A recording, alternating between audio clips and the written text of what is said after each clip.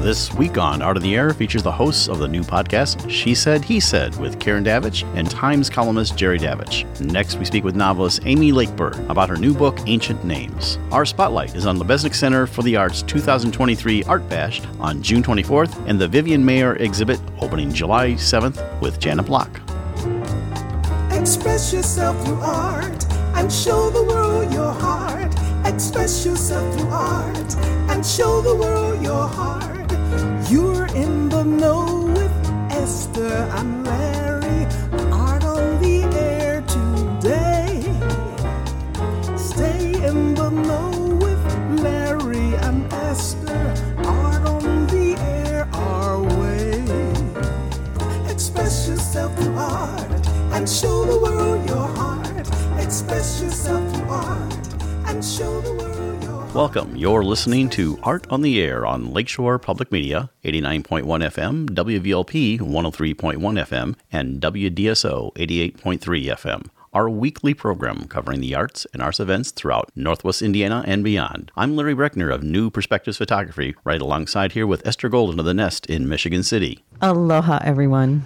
We're your hosts for Art on the Air. Art on the Air is supported by an Indiana Arts Commission Arts Project Grant, South Shore Arts, and the National Endowment for the Arts. Art on the Air is heard every Sunday at 7 p.m. on Lakeshore Public Media, 89.1 FM, also streaming live at lakeshorepublicmedia.org, and is available on Lakeshore Public Media's website as a podcast. Also heard on Friday at 11 a.m. and Monday at 5 p.m. on WVLP 103.1 FM, streaming live at wvlp.org, and Tuesdays at 4 p.m. on WDSO 88.3 FM. Our Spotlight interviews are also heard Wednesdays on Lakeshore Public Media. Information about Art on the Air is available at our website, breck.com/AOTA. That includes a complete show archive, spotlight interviews, plus our show is available on multiple podcast platforms, including NPR One. Please like us on Facebook, Art on the Air, WVLP, for information about upcoming shows and interviews. I'd like to welcome to Art on the Air Spotlight from the Lubezik Center for the Arts, the Executive Director, Janet Block, and she's going to talk to us about some of the exciting things coming up very soon. Janet, welcome back to Art on the Air Spotlight. Thank Aloha, you so much. Janet. Oh, hi, Esther. Thank you, Larry and Esther. Glad to be here. Well, you have one of your great annual events coming up called All You Need Is Love, and it's your Art Bash 2023. So tell us all about that, what to expect, and even if you can still get tickets. And then we want to move on to your exhibit. Sure. So you can still get tickets, and you can just visit us online at lubeznikcenter.org. Our annual fundraiser is themed, All You Need Is Love, and you're welcome to come in any kind of dress you like, but there is kind of a mod/hippie theme, so you can come early 60s or later 60s as you wish. And we have a great DJ. We will have artists at the event doing art on site. We have wonderful food and a great photo booth guy that has a great backdrop, and we think it'll be a lot of fun. So we certainly Where's it going to be at? It will be a Blue Chip. It will be transformed, however. I have a great committee this year, including cool lighting and I don't think that it's definitely much more extravagant than, and we also have a live auctioneer, and we haven't done that in a decade. So we have a few live auction items. We have some incredible stays in Puerto Rico, a week in Palm Springs. So there's some wonderful items aside from, good art and like restaurant certificates and jewelry and so forth. So you can join us. Is the auction available online as well?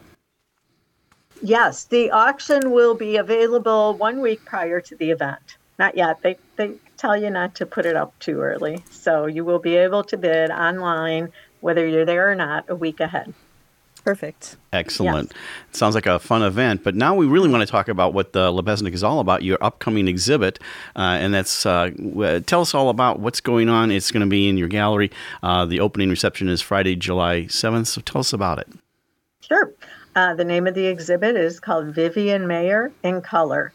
Vivian Maier, there was a documentary about her several years ago that was up for an Academy Award. It's it's a true story about a French immigrant who moved to first New York and then Chicago. She worked to make a living, she worked as a nanny to many families on the North Shore, but she had a love for photography. And unlike a lot of some of the stories about her, that she was, I don't know actually if she was completely self-taught, but she definitely was sophisticated. She wasn't a complete amateur in terms of her knowledge about photography.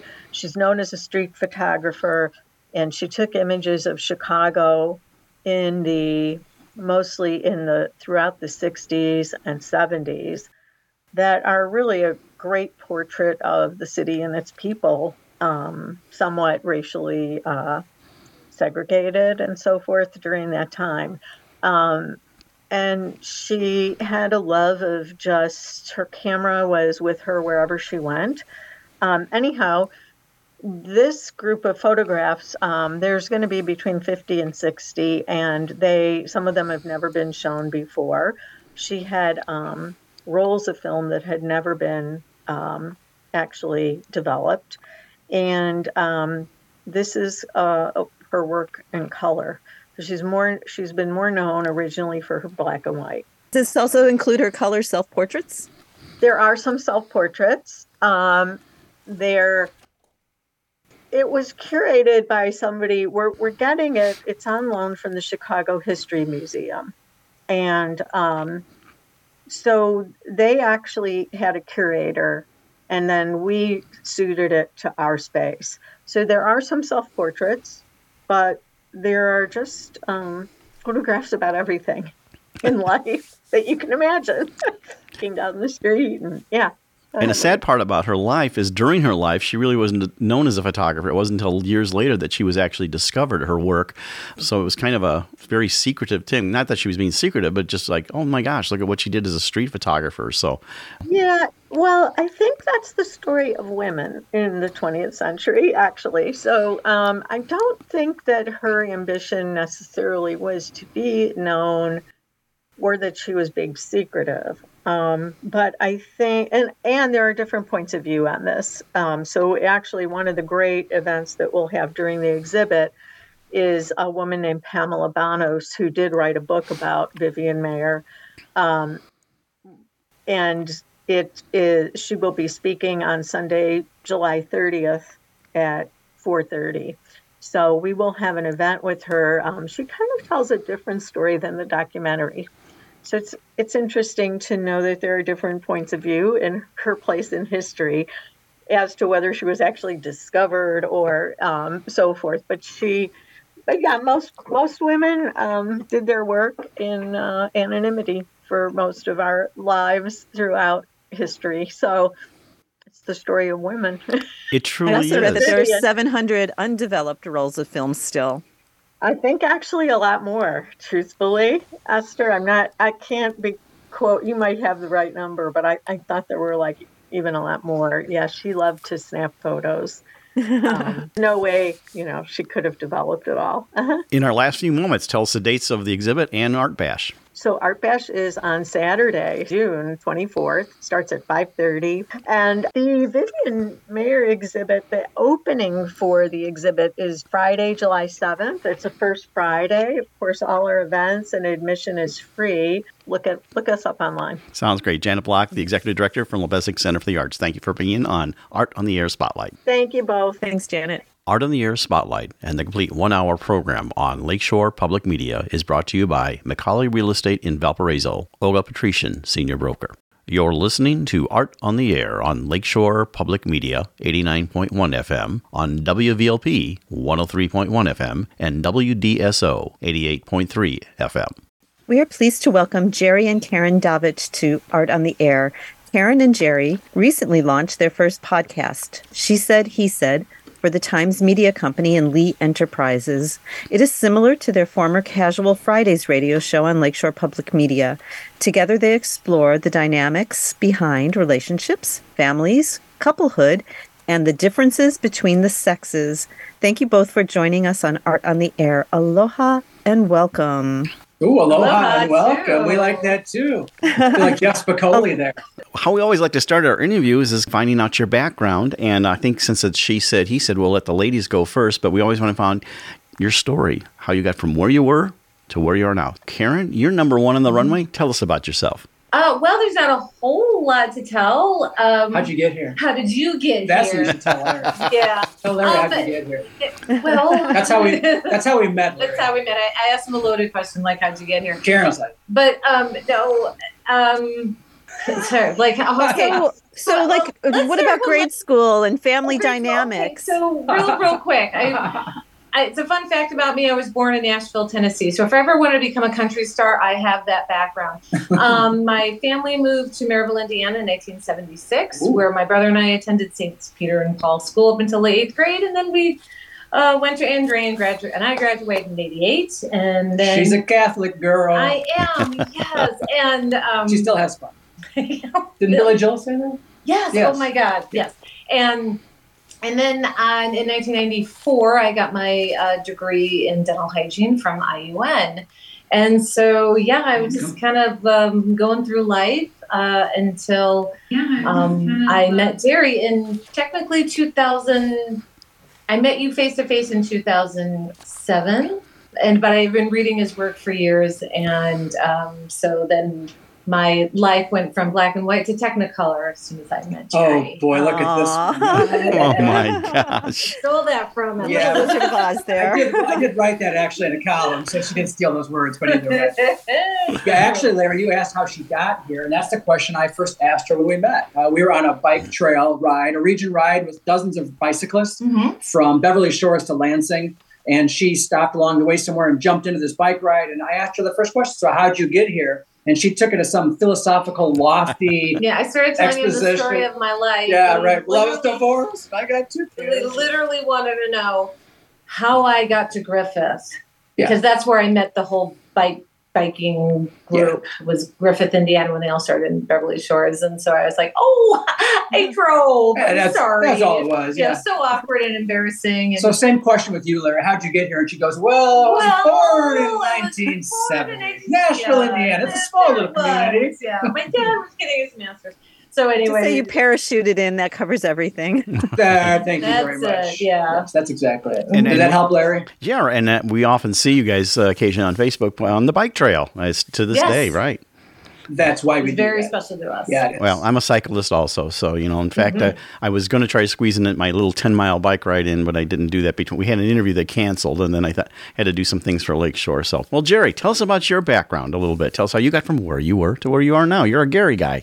I'm a Gary guy. Yeah, no Nashville history, no exciting, colorful roots that Karen has. No, just a boring Gary guy, born and raised in Gary. The rest of my family, a family of steelworkers, and I could not do that. And since I was a teenager, I fell into the food business because my dad wanted a big dream of having a food business. So I did that for 20 years before I got into any of the writing, and any of the stuff I'm doing now is all food-based stuff.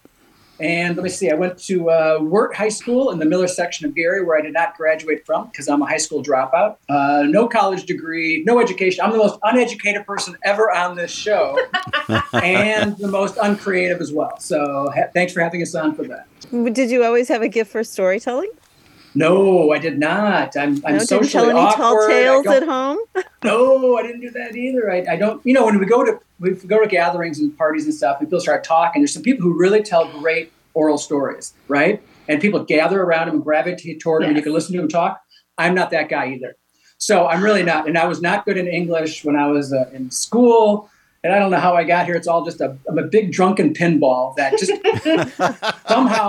somehow found his way here and then found my way with her. And it all kind of snowballed from there. It looks like from Karen's expression, she thinks you are a very good storyteller. Oh, she's just in love. Don't trust her, Esther. It's like asking my mom. She would say the same thing. We have, I'm not exaggerating, we have a large cabinet over in the living room. We have a large cabinet here to my right, full of your writing awards. They just don't give that up to wayward pinballs. Wayward pinballs. Wayward drunken pinballs. Thank you, Esther. You're listening. Yeah. Esther's paying attention. Yeah. And I don't really drink, so it's just a wayward pinball. Well, you've been together for a long time, but you're really only celebrating your first anniversary of marriage. So tell us a little bit about that story. You were together for, 10, 15 years? She wouldn't marry me, Larry. Well, the only thing, but on Didn't Facebook, she would have, That's the short answer. on Facebook, she would kind of hold, I remember holding up her finger like it's missing a thing and little signs like, when am I going to get married? So I thought she was ready, but... No, we were, we started dating in 2010. In 2012, we became engaged. And then I've been waiting ever since. Yeah, that's really the true story. That's really the true story. The years peeled away. It was not Jerry. The months peeled away. It was me. A decade peeled away, Larry. And I'm still waiting, tapping my toe. Yeah, and then one night I said, you know what, Jerry, let's just get married. Right. And he didn't take me seriously. You were writing at your desk and you turned around and went, what? I said, no, let's just go to the courthouse and get married next week. He's like, whoa, no.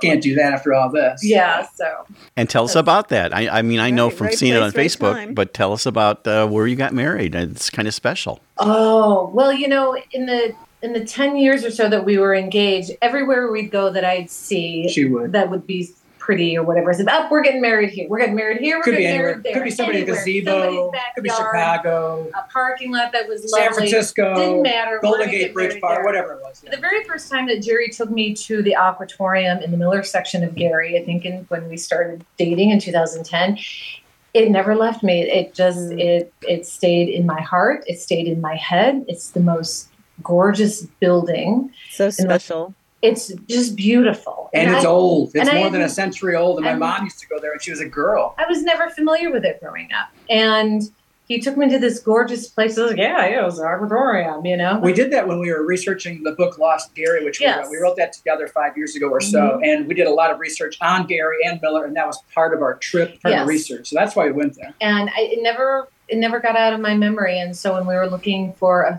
a place, I said, well, let's get married there. And I said, in Gary? And I said, yes, we're getting married. I want to get married at the Aquatorium. And I'm so happy we did. It was just beautiful. And I was excited to show my friends that, a lot of them were like, in Gary? But That's why I made a joke about that. People have these but I preconceived wanted notions them of Gary. to see wanted to see why I wanted it at this beautiful Yeah, it's place. right on the lakefront, right on Lake Michigan's and behind the, us in and the the dune, if you've never been history there. and the architecture, and they got it. When they saw it, they said, oh, yeah, I can see why. It is beautiful. It definitely is a jewel along the lake shore there. And I remember seeing your wedding pictures there on Facebook. So, because we're all Facebook friends here and everything. Yes. So let's talk about the book, about your book about Gary and, your research that went for it and, everything. And just tell us, why that's important. I know there's a lot of people that are like looking to that. We've had the DK Devils on talking about that. But, tell us about the book. It's interesting, Larry. Whenever I talk about at public presentations, I always ask, who's from Gary? I'm always kind of curious. I do it at private things, too. I'll just kind of nudge up somebody. Are you from Gary? And so many people raise their hands. It's amazing. The Gary natives, such as myself, I'm like the poster child for white flight. I always tell people that. That was me, 1980, when my parents moved out of the city to go to Portage. But the reason for the book is Arcadia Press and the History Press contacted me and asked if I'd write this book about Lost Gary because I'm a writer and I'm from Gary and all that. And I'm the smart person. I said no, because I'm what not. do I know about Gary? Yeah, I'm not authorized for this. I mean, I just write, and I just was from Gary. It's me, I can write a book. But they asked me 2 or 3 times, and I finally did it thanks to Karen. She convinced me to do it. Yeah. So, we toured around, and I revisited places that I kind of forgot about, to be honest. Because I was born and raised. I know Gary very well, I think. But I learned so much. It was fascinating. Yeah, we forgot how big it is and how interesting it is. And all the pockets of very colorful, interesting people. Yes. We just forget it has a simple paint by number reputation nationally and regionally, which is very unfair, and I've always thought that. But when you actually go to Gary, drive around, I just drove a new colleague at the Times newspaper around Gary just to introduce, say, this is the realities of Gary, Indiana. It's not maybe what you think it was. So I think our book did the same thing. Our book took readers back to the day one U.S. Steel got formed and how everything went from the magic city to the miracle city, industrial city, murder capital of the world, where it is today, et cetera. So that's what Lost Gary was, kind of a time capsule in many ways. And older readers who were raised there kind of get sad or mad when they read it. Yeah. Younger readers who don't know what happened, they go, wow, so this is what... more than Michael Jackson's hometown. Yeah, for instance, exactly. Yeah. So, Jerry, where do you find all the archival information for it? Were the libraries helpful, or is there another archival resource? No, libraries are very helpful, especially IUN and the Calumet Archive. Steve McShane was there when we were doing research for the book, and he was most helpful with old photos and research. We went into the IUN, the archives, which Karen loves history. I don't care for history too much. I'm just not a historian by trade. And we went in there and she blew the dust off the old book. She just turned the page over, Of Northwest Indiana history. She really loved it. I had to drag her out. We got to go right now. Because there's always a reporting process and a writing process. Yeah. I like the writing process more than the reporting. Karen likes the reporting more and research. So she loved doing that. And there was libraries. And of course, all I have to put something out on social media. We're working on this book project and boom, boom, boom. Yes. All this information came in. We had enough material for 3 books. We could have wrote a War and Peace sized book on Lost Gary and Found Gary. Yes. And rediscovered so Gary true. and reimagined Gary as the current mayor would like after to do. The book was published and we were doing book signings and the publicity for the book, we had people coming up, well, you should have talked to me. Yes, when you write your second book on Gary, talk are you going to? Is there going to be another book, whether it's on Gary or not? Probably not specifically on Gary. The book we wrote after Lost Gary was Crooked Politics of Northwest Indiana because, again, History Press kind of approached me and said, well, we like this book. You want to do another one? And then we just came up with Crooked Politics because it's it's an easy topic. And a lot of material, There was a lot. Wasn't hard to find sentenced public officials who were either in the past or now. So we dated that back decades, just as like we did Lost Gary. Mm-hmm. So we've done 4 books, 3 of us together. The third book is Andrea in high school. It's her high school. Yeah, we were commissioned at the time of Dr. Banta to write a history of Andrean for their 60th anniversary. But a lot of things got in the way of it being published, one of them being COVID, one of them being Bishop Hine being relocated to back to Wisconsin again, right? So we lost him at the Gary Diocese. And Dr. Banta being also relocated. So it still hasn't been published, but it's waiting, and we really want it out there because we worked hard on that. We enjoyed that, and Karen really had a passion for it because, of course, that was her school. Mm-hmm. Yeah. And I learned a lot. I learned a lot about Catholics I never knew, Larry.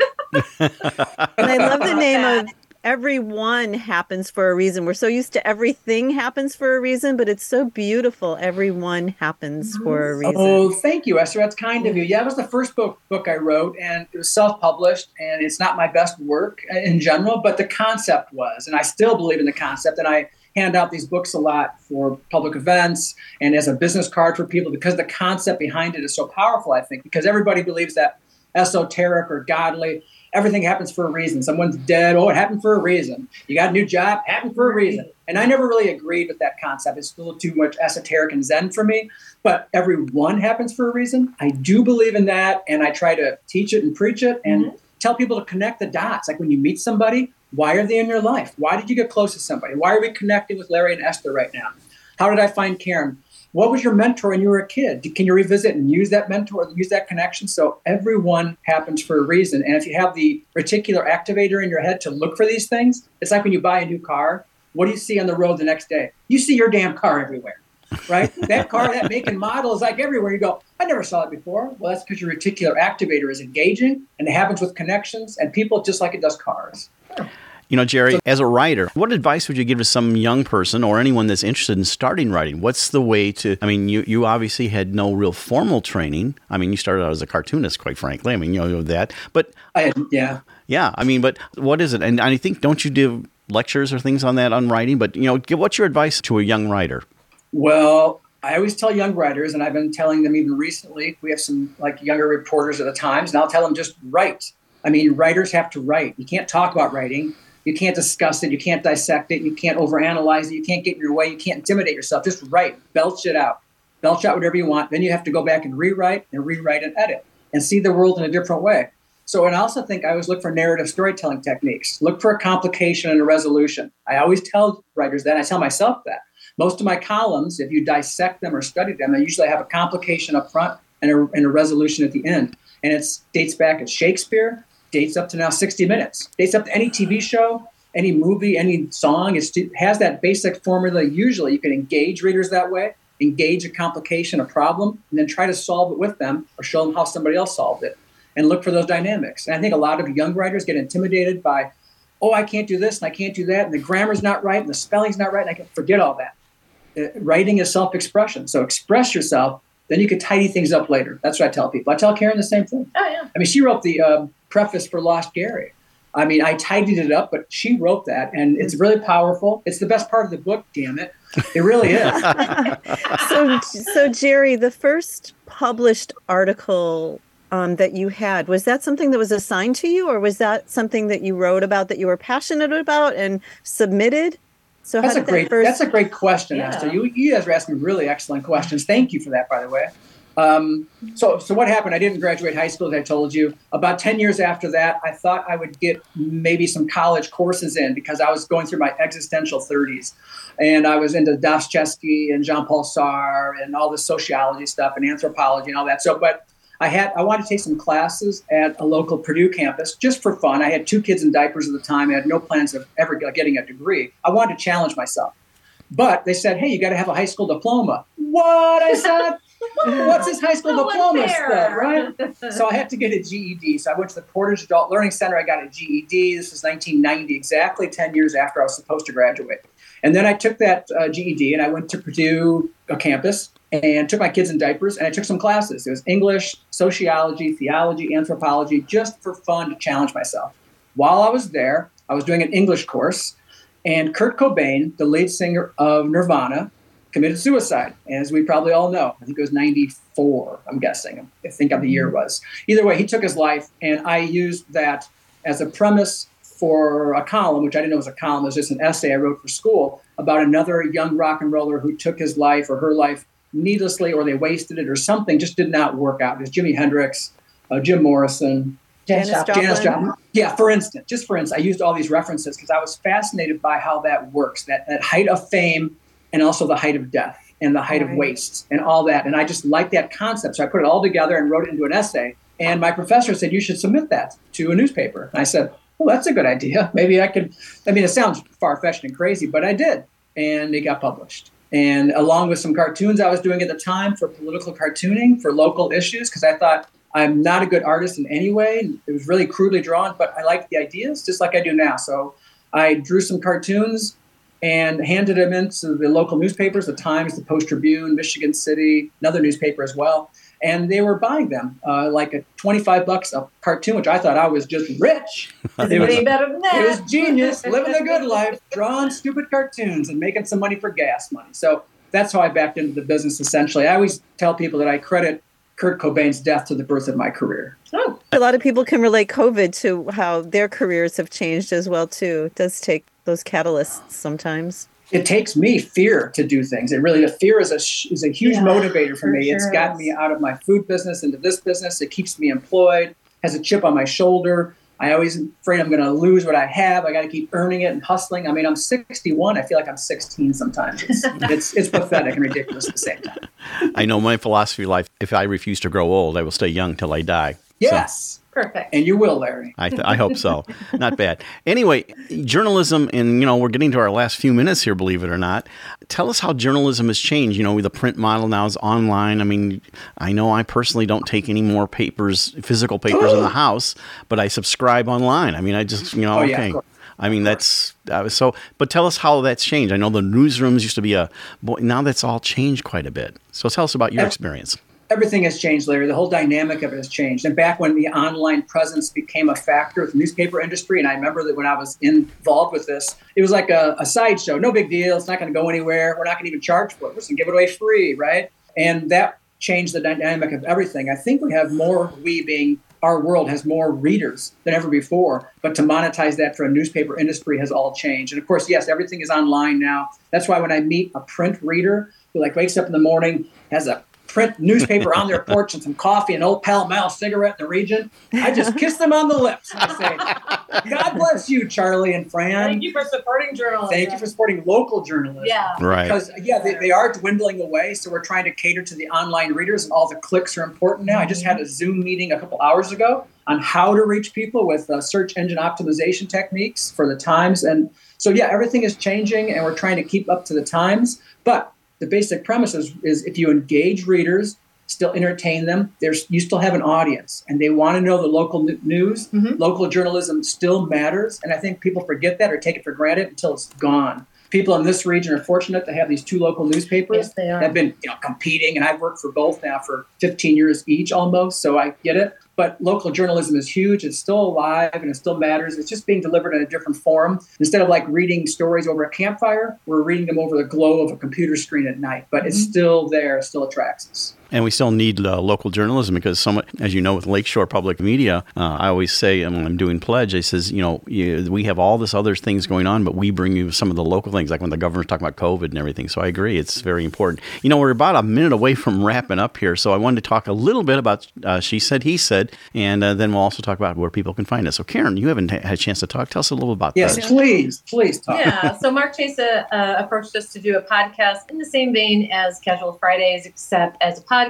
And Casual Fridays was more general stuff going on. This is more geared toward relationships, whether it be couplehood or families or friends. And we find that we have a plethora of topics and issues to talk about. And we get guests coming in to talk about how they met, they've been married this long, or a mom of special needs daughter, or a mom of boys, and whatever. We just try to kind of go the whole spectrum of relationships. And it's been a lot of work, but it's been a lot of fun and a lot of laughs. And you can find us we record in Hobart at Create a Space Place. In downtown Hobart. Right. You can see us on nwi.com. Yep. And you can listen to us on Spotify, Google, iHeart, Apple, Odyssey, Omni, all the streaming platforms somebody would go to. Yeah, we would love for you to join us and listen and give us feedback. Yeah, please, we need it. Because we had a lot of she said, a lot of he, and we don't look the same way at life, so that's part of the dynamics of the podcast. And the books are available where? Oh, they're available everywhere. Everywhere, right? And you can also find it on Amazon. You can contact me for signed ones that I mail to people all the time. Yeah. Thanks for asking, Esther. That's a sweet question. Thank you. Well, unfortunately, we've run out of time. We appreciate you coming on Art in the Air, Karen and Jerry Davich. She Said, He Said. You can find it at the Times website. And if you do a Google search, it comes up right away. Thank you so much for coming on Art on the Air. Thank you, Larry. For having us. Thank you, Esther. Pleasure. Thank you, Esther. Thank you. This is Karen Maravilla with It's Just Serendipity, and you're listening to Art on the Air on Lakeshore Public Media, 89.1 FM, and on WVLP 103.1 FM. And a passing of note, the Brazilian singer whose cool, breathy vocal style introduced bossa nova sound to America and the world with her famous English version of The Girl from Ipanema, Esther Gilberto, written by her husband, guitarist João Gilberto, for an album with the American tenor saxophonist Stan Getz, sadly passed away June 5th. She was 83.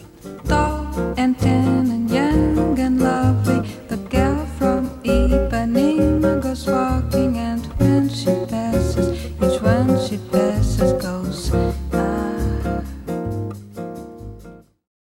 We would like to welcome Aimee Lekeberg to Art on the Air.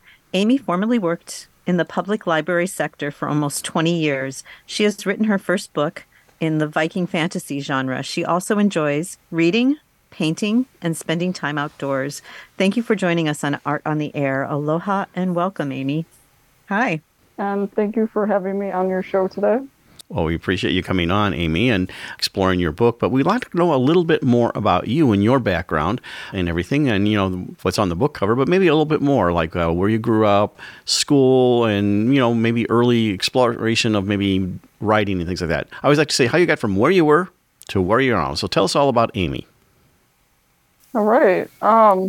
So I grew up in Frankfort, Illinois, and I always wanted to be a writer since I was probably maybe like 5 or 6. The only way that I would sit down, besides like running around, would be to read books. So when I was younger, I used to write journals when we went on vacation, and I would keep them in my house, and often my mom and dad would take us different places, and I would be kind of like the recorder in the family. My mom used to take us to the library a lot when we were growing up, and when I got older, I decided I wanted to get a degree in English, So while I was pursuing that, I also worked at a library for about 2 years. And then eventually I went on to get my master's degree in library science. And I was also busy working in the public sector for libraries for about 20 years, mostly in the kids and teen sections of the library. So in school, Aimee, were you writing for the school newspaper or the yearbook? I was actually. I was working for I was writing for the school newspaper. I would often do some of the sports events, and I also liked doing kind of more like, what would you say, like horoscopes. And I did that also at the Joliet Junior College, where I went for 2 years before I went to Governor State and got my bachelor's degree in English and teaching. Have you ever worked as a teacher anywhere outside of the library system? I did. I substituted for a few years, and I worked as a journalism teacher in Minooka, Illinois, for about a year. And then when I started working at the Tinley Park Library, which I'd worked there for about 20 years, I got a good job in the youth department, and that's where I did a lot of work with teens. I taught a lot of improv, acting and improvisation classes too while I worked there. Do you have theater in your background at all if you're doing improv? I learned a lot of my theater through actually working at the Tinley Park Library. The director that was there before, she had a lot of theater background, and we put on plays at the Tinley Park Library with the teens. So we did Wizard of Oz, and then I started doing specific improvisation classes and small shows for the parents there, and that was a lot of fun. Have you taken writing classes or writing seminars? Yes. So when I first started in college, I took journalism classes because I was going to originally pursue that. And then I also took creative writing classes, which I realized that I'm much more of a creative writer, and that was who I was going to be. So speaking of writers, what writers have you admired or maybe influenced your work, in your genre or even in general? What writers do you look up to for like guidance and maybe for style? Yes. So I have quite a few writers, especially the teen section. It's always been my favorite part of the library. So Cassandra Clare, who wrote City of Bones, she was one of my favorite authors, and that's what really got me hooked into fantasy writing. And reading. There was also Holly Black, who's written quite a few fantasy books, and also Melissa Marr, who is another one of my favorite writers. And and those are books that you probably read. How about, since it's the fantasy genre, how about like in other mediums like motion pictures and other types of things like that? Do you have any favorites there? Definitely. So I would say some of my work from this book, from Ancient Names, also comes from my love for the History Channel show, The Vikings, which came back out about 10 years ago, because I'm very into history and archaeology with Vikings and Nordic descent. That's a very big interest of mine. And anything else? I mean, there's a whole bunch of things out there in the fantasy Viking world there that I'm thinking of a show right now, and I can't come up with a name, but it's in the Saxon era where the Vikings and things are conflicting, and he's actually was a Viking that was adopted or brought into the Saxon world and raised, but he actually has Viking blood. Anyway, I mean, those are some interesting sword and sorcery type things. Yeah. So there's also, I was watching recently Valhalla, and that's the other Viking show that's out that goes or is closely related to the original one with Travis Fimmel from the Vikings show. And then there's also quite a few other ones that are very closely related to that are also really interesting, like The Last Kingdom I hope I'm saying that one right. Oh, But that's the one I was thinking of, The Last Kingdom. I Yeah. couldn't remember the name. yeah, then. okay. So when did you start writing Ancient Names? I started writing Ancient Names about 2.5 years ago. So I had an idea for a story, and I just started writing it. And then I was in between like all the other things that I was doing with working in the public library sector. I also had my son, and that's when the last couple of years I decided to pursue more with creative writing. I noticed that your style of writing is very dialogue heavy. I mean, a lot of novels, have lots of description, but you use a lot of, it's almost, I come from a theater background. I said, it almost looks like sometimes the way a play is written, where there's lots of dialogue that tells the story. So is that a style you developed on your own? Did you see a author that you liked that style from? No, I have to say I have read quite a few books, and some of my ideas may have came from that, but the style that I write, I think, is kind of more specifically my own. And I think it does kind of remind me of script writing, and it also reminds me of, what was I going to say? It also reminds me of, it's not that my book's mostly like a folklore, but it kind of reminds me of that, because it's shorter. So it reminds me almost like a fable or like a folklore story, sort of. Could you describe the book for us? Give us a synopsis, please. Yeah, so basically, Ancient Names is based on the decisions that the young woman makes from being an outcast from Romania. And it's set in about the 16th century in England. And the man that she falls in love with is of Viking descent, although it's the 1600s. So, the Vikings have already, gone or been, because of Britain and England, what they had done. But what happens is Eric is the character, holds a curse, and she doesn't realize that at first.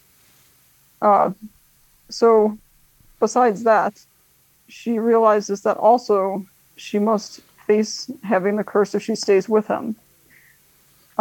Meanwhile, while she's kind of deciding her fate, she meets another man named Richard, who's very different, and he's from the Queen's court, and he's like the royal entertainment that they used to have back during that time, and he was a dancer. So Jamie's always loved music, and she realizes that maybe she wants to be in the court or start dancing in the court. What happens along the lines of that is there's these characters, one of them named Bemis, who's after Eric because of the curse that he has.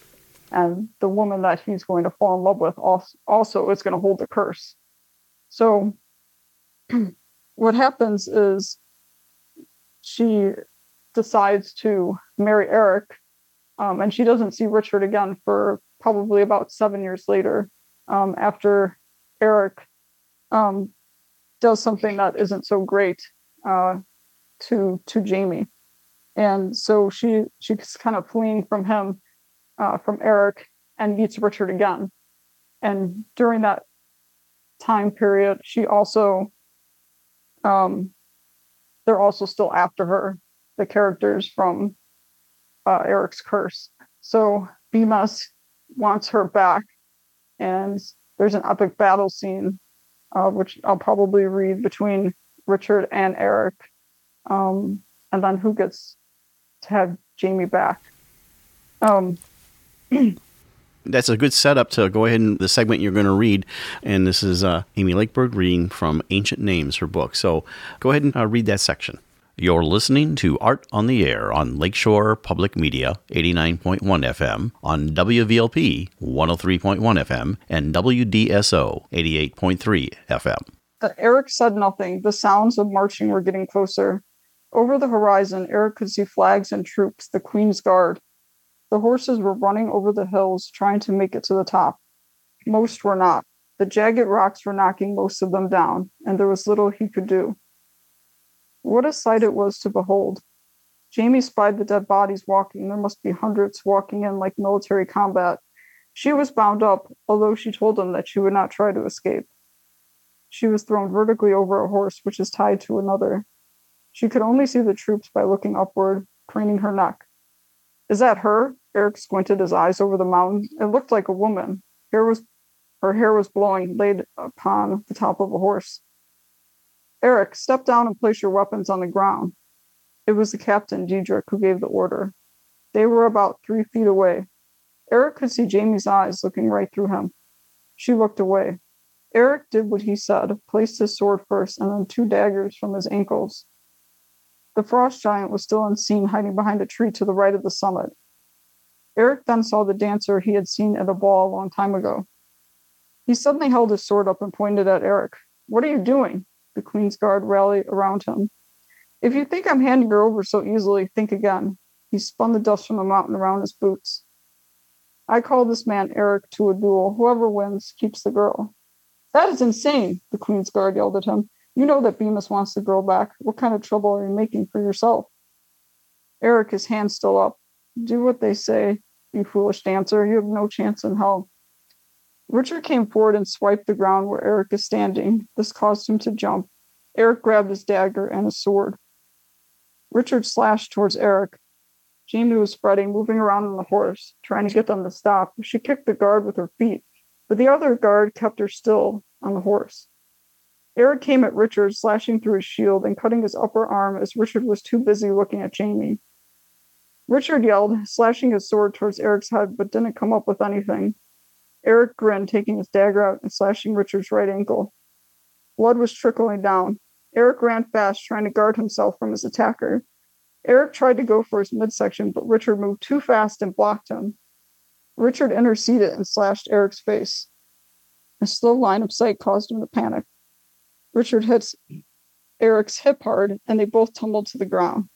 Eric was running then, trying to get Jamie out her buckles. It looked like she was still fighting off the guard with her legs, but her arms were tied. Eric then cut across and hit Richard in the head with the butt of his shield. He fell down, perhaps the wind knocked out of him. But as he got back up, he said, It doesn't matter how many times you hurt me, I'll still get up. I will still get up and fight. I don't know what you're trying to prove. I'm always going to be better than you. Richard got back up and dusted himself off. Let's do it again, old boy. Eric pulled out his blade. Richard grabbed his sword. He sliced it through Eric's armor. Eric hardly noticed since he interceded on the guard. He put a dagger at his throat. Give me her now, he boomed. Richard stepped closer to the captain of the guard. He placed his hands on his neck and choked him out. He stabbed him in the back. He grabbed for Jamie, but Eric was already in his arms and was flopping her on the horse. Got the goods, I see? Richard looked at Jamie, but she turned away. I don't know what she sees in you. He shook his head. I know what she sees, Richard said. She sees what she can't have. She doesn't want to be stuck in the house by herself bored. You can't just lock your prize away because of your fear. Richard got back on his horse. He turned and rode back towards the city, and the guards followed him behind. Eric said nothing. He turned on his horse and made sure that Jamie was on hers. And that's the end of that chapter. Okay, excellent. It's from Ancient Names, Aimee Lekeberg. She's our guest today. So when you're developing, I know, again, I think I commented this, I don't remember if I did, that your chapters are really short, which makes it, I'm a big fan of that, because sometimes if you can just have a moment or so to read, you can just read a chapter and jump ahead. So where did you get that style from? Yeah, so I guess I know how, what was I going to say? I know how busy people are too when they're writing or when they're, living their lives. And like I said, I guess I like fast action scenes from like the movies. And when I see things and pictures in my mind when I write, I often think about scenes from movies. So, and also I kind of think of like folklore or like fables. And I also wanted this book to be a sequel. And that's kind of why I wanted to make it a little bit shorter. Well, I know reading the end, you leave a lot of things hanging, or some things hanging, so you obviously set it up for a sequel. Are you in the midst of doing that, or are you started the sequel? I have. I've actually started it for probably about like 6 months now, but it's still in the development stages because I am not sure if I wanted to make it into 2 or 3 books. So yeah, I'm hoping that it'll come out in the next year or so. Are you thinking about any other? Now, obviously, you're working on this as maybe a sequel and or series. Is there anything else outside of that genre you'd like to write about? Different, genres altogether. I mean, do you want to stay within this kind of fantasy, sword and sorcery genre? So I'm writing it's another fantasy book, but it's a werewolf book.